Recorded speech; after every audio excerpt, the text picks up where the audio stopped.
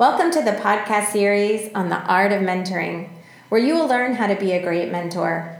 This podcast is funded by the National Science Foundation to support mentoring visually impaired middle and high school students in science, technology, engineering, and mathematics, also known as STEM. Your guides are going to be me, Dr. Laura Lunsford, a mentoring scholar at the University of North Carolina, Wilmington. And me, Megan Barr, a senior in business management with a human resource concentration at the University of North Carolina, Wilmington. Let's get started.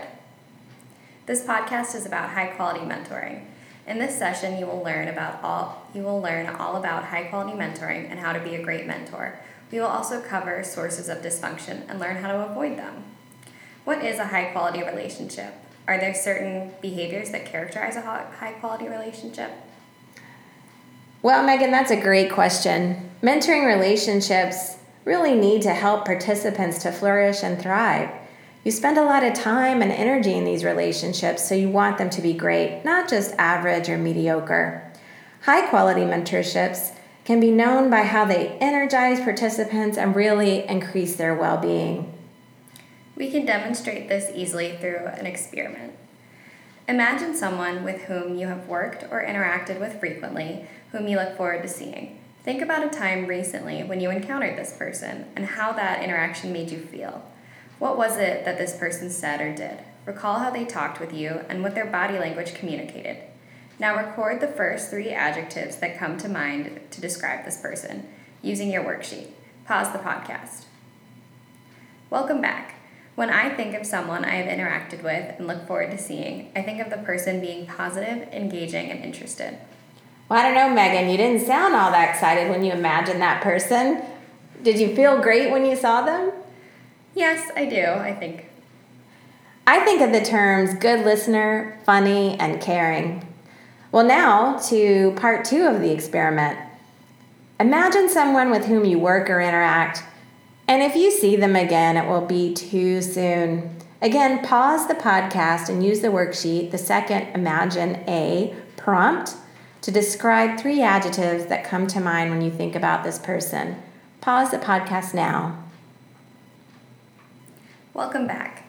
When I think of someone I worked with who I try to avoid as much as possible, I think of someone who is, say, a negative, a downer, or rude. I think of someone who is lazy, self-interested, and annoying. I think our thought experiment shows that most people can pretty easily do this exercise and can quickly tell the difference between a high and low quality relationship. Let's explore this a little further and learn a little bit more about the power of positive interactions. What can you tell us about that, Megan? Oftentimes, we have a bad experience with someone. It can taint the outlook of that relationship. Researchers have even found the ratio of the number of positive interactions it takes to cancel out one negative interaction. Pause the podcast and think of what you think that ratio is. Welcome back. If you guessed 3 to 1 of positive to negative interactions needed, then you are correct. Well, it's pretty amazing, 3 to 1. Some research has also said 5 to 1, but somewhere in that range. And what's really important is having this knowledge will help mentors realize the importance of having multiple positive interactions so that when you do have to give some critical feedback, which could be perceived as negative, you can even it out with the positive interactions because you want to have a lot more positive interactions than negative ones. What can we do to make sure we have a high-quality relationship? Well, here's another memory aid. It's kind of funny, but I want you to wiggle your big toe. It's TOE, and the T stands for tensility, which is really another way of saying resilience. In other words, people in a high-quality relationship can come back together even after they have a negative interaction. For example, if the mentor has to give some negative feedback about a project or maybe clarifying that the mentee didn't quite get something right, it's important that they be able to feel like they can come back together and still talk with one another and have that trust. That's tensility. Are you still wiggling your toe, Megan? Yes. Well, then the O stands for openness. And this program is really meant to try to do that, to connect mentees to new people and new ways of doing things, new ideas, really to expand horizons. So it's an important part of high quality to make those connections and open up the mentee to the possible. Is your toe still wiggling? I'm waiting for the E in toe. Well, the E refers to emotional tone.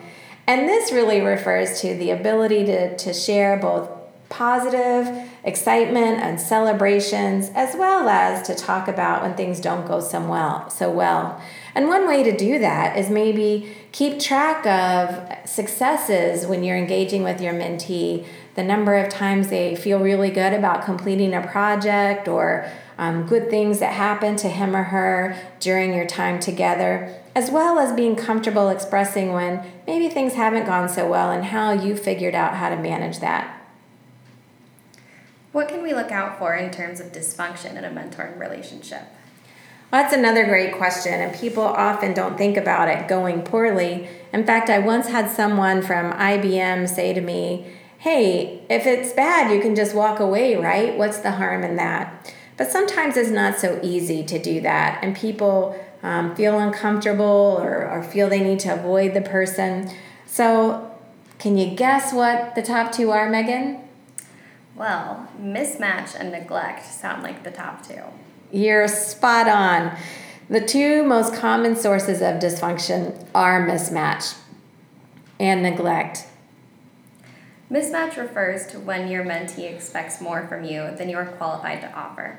For example, if your mentee really wanted a mentor in engineering and you're in chemistry, then it's important to set their expectations that you can perhaps help them to connect with engineers, but you aren't one. You might also want to talk to the program director to see if there's a better fit. And neglect refers to what we call as distancing behaviors that can make a mentee feel like the mentor is disinterested in him or her. Some common reasons for this are people get busy or they forget, and mentees can do this as well. So if meetings are frequently missed, then this could be a sign of neglect, and you would want to get the program director involved as soon as possible to avoid more negative outcomes. So let's talk about ways to avoid dysfunction. A first step is to be aware of the sources of dysfunction to limit their occurrence. Another step you can take to avoid these dysfunctions is to have a plan in place if any of these behaviors arise. For example, talking to the program director about any concerns. A critical step in avoiding dysfunction is communicating with your mentee. By communicating, you can ensure you're on the same page and check in with their goals and feelings. Well, that's a great summary. And to review, high quality is all about your toe. Is it still wiggling? The tensility, that resilience, the openness, connecting to new ideas and new people, and emotional tone, being comfortable to express both positive and negative interactions and emotions. The positivity ratio of 3 positive behaviors to 1 negative behavior is also really important. And be sure to recognize any dysfunction early, like mismatch or neglect, and talk with their program director for advice on how to minimize these negative effects. Well, I know that you've learned more about what a high-quality relationship is. You're going to work hard to engage in those behaviors. Thanks for listening.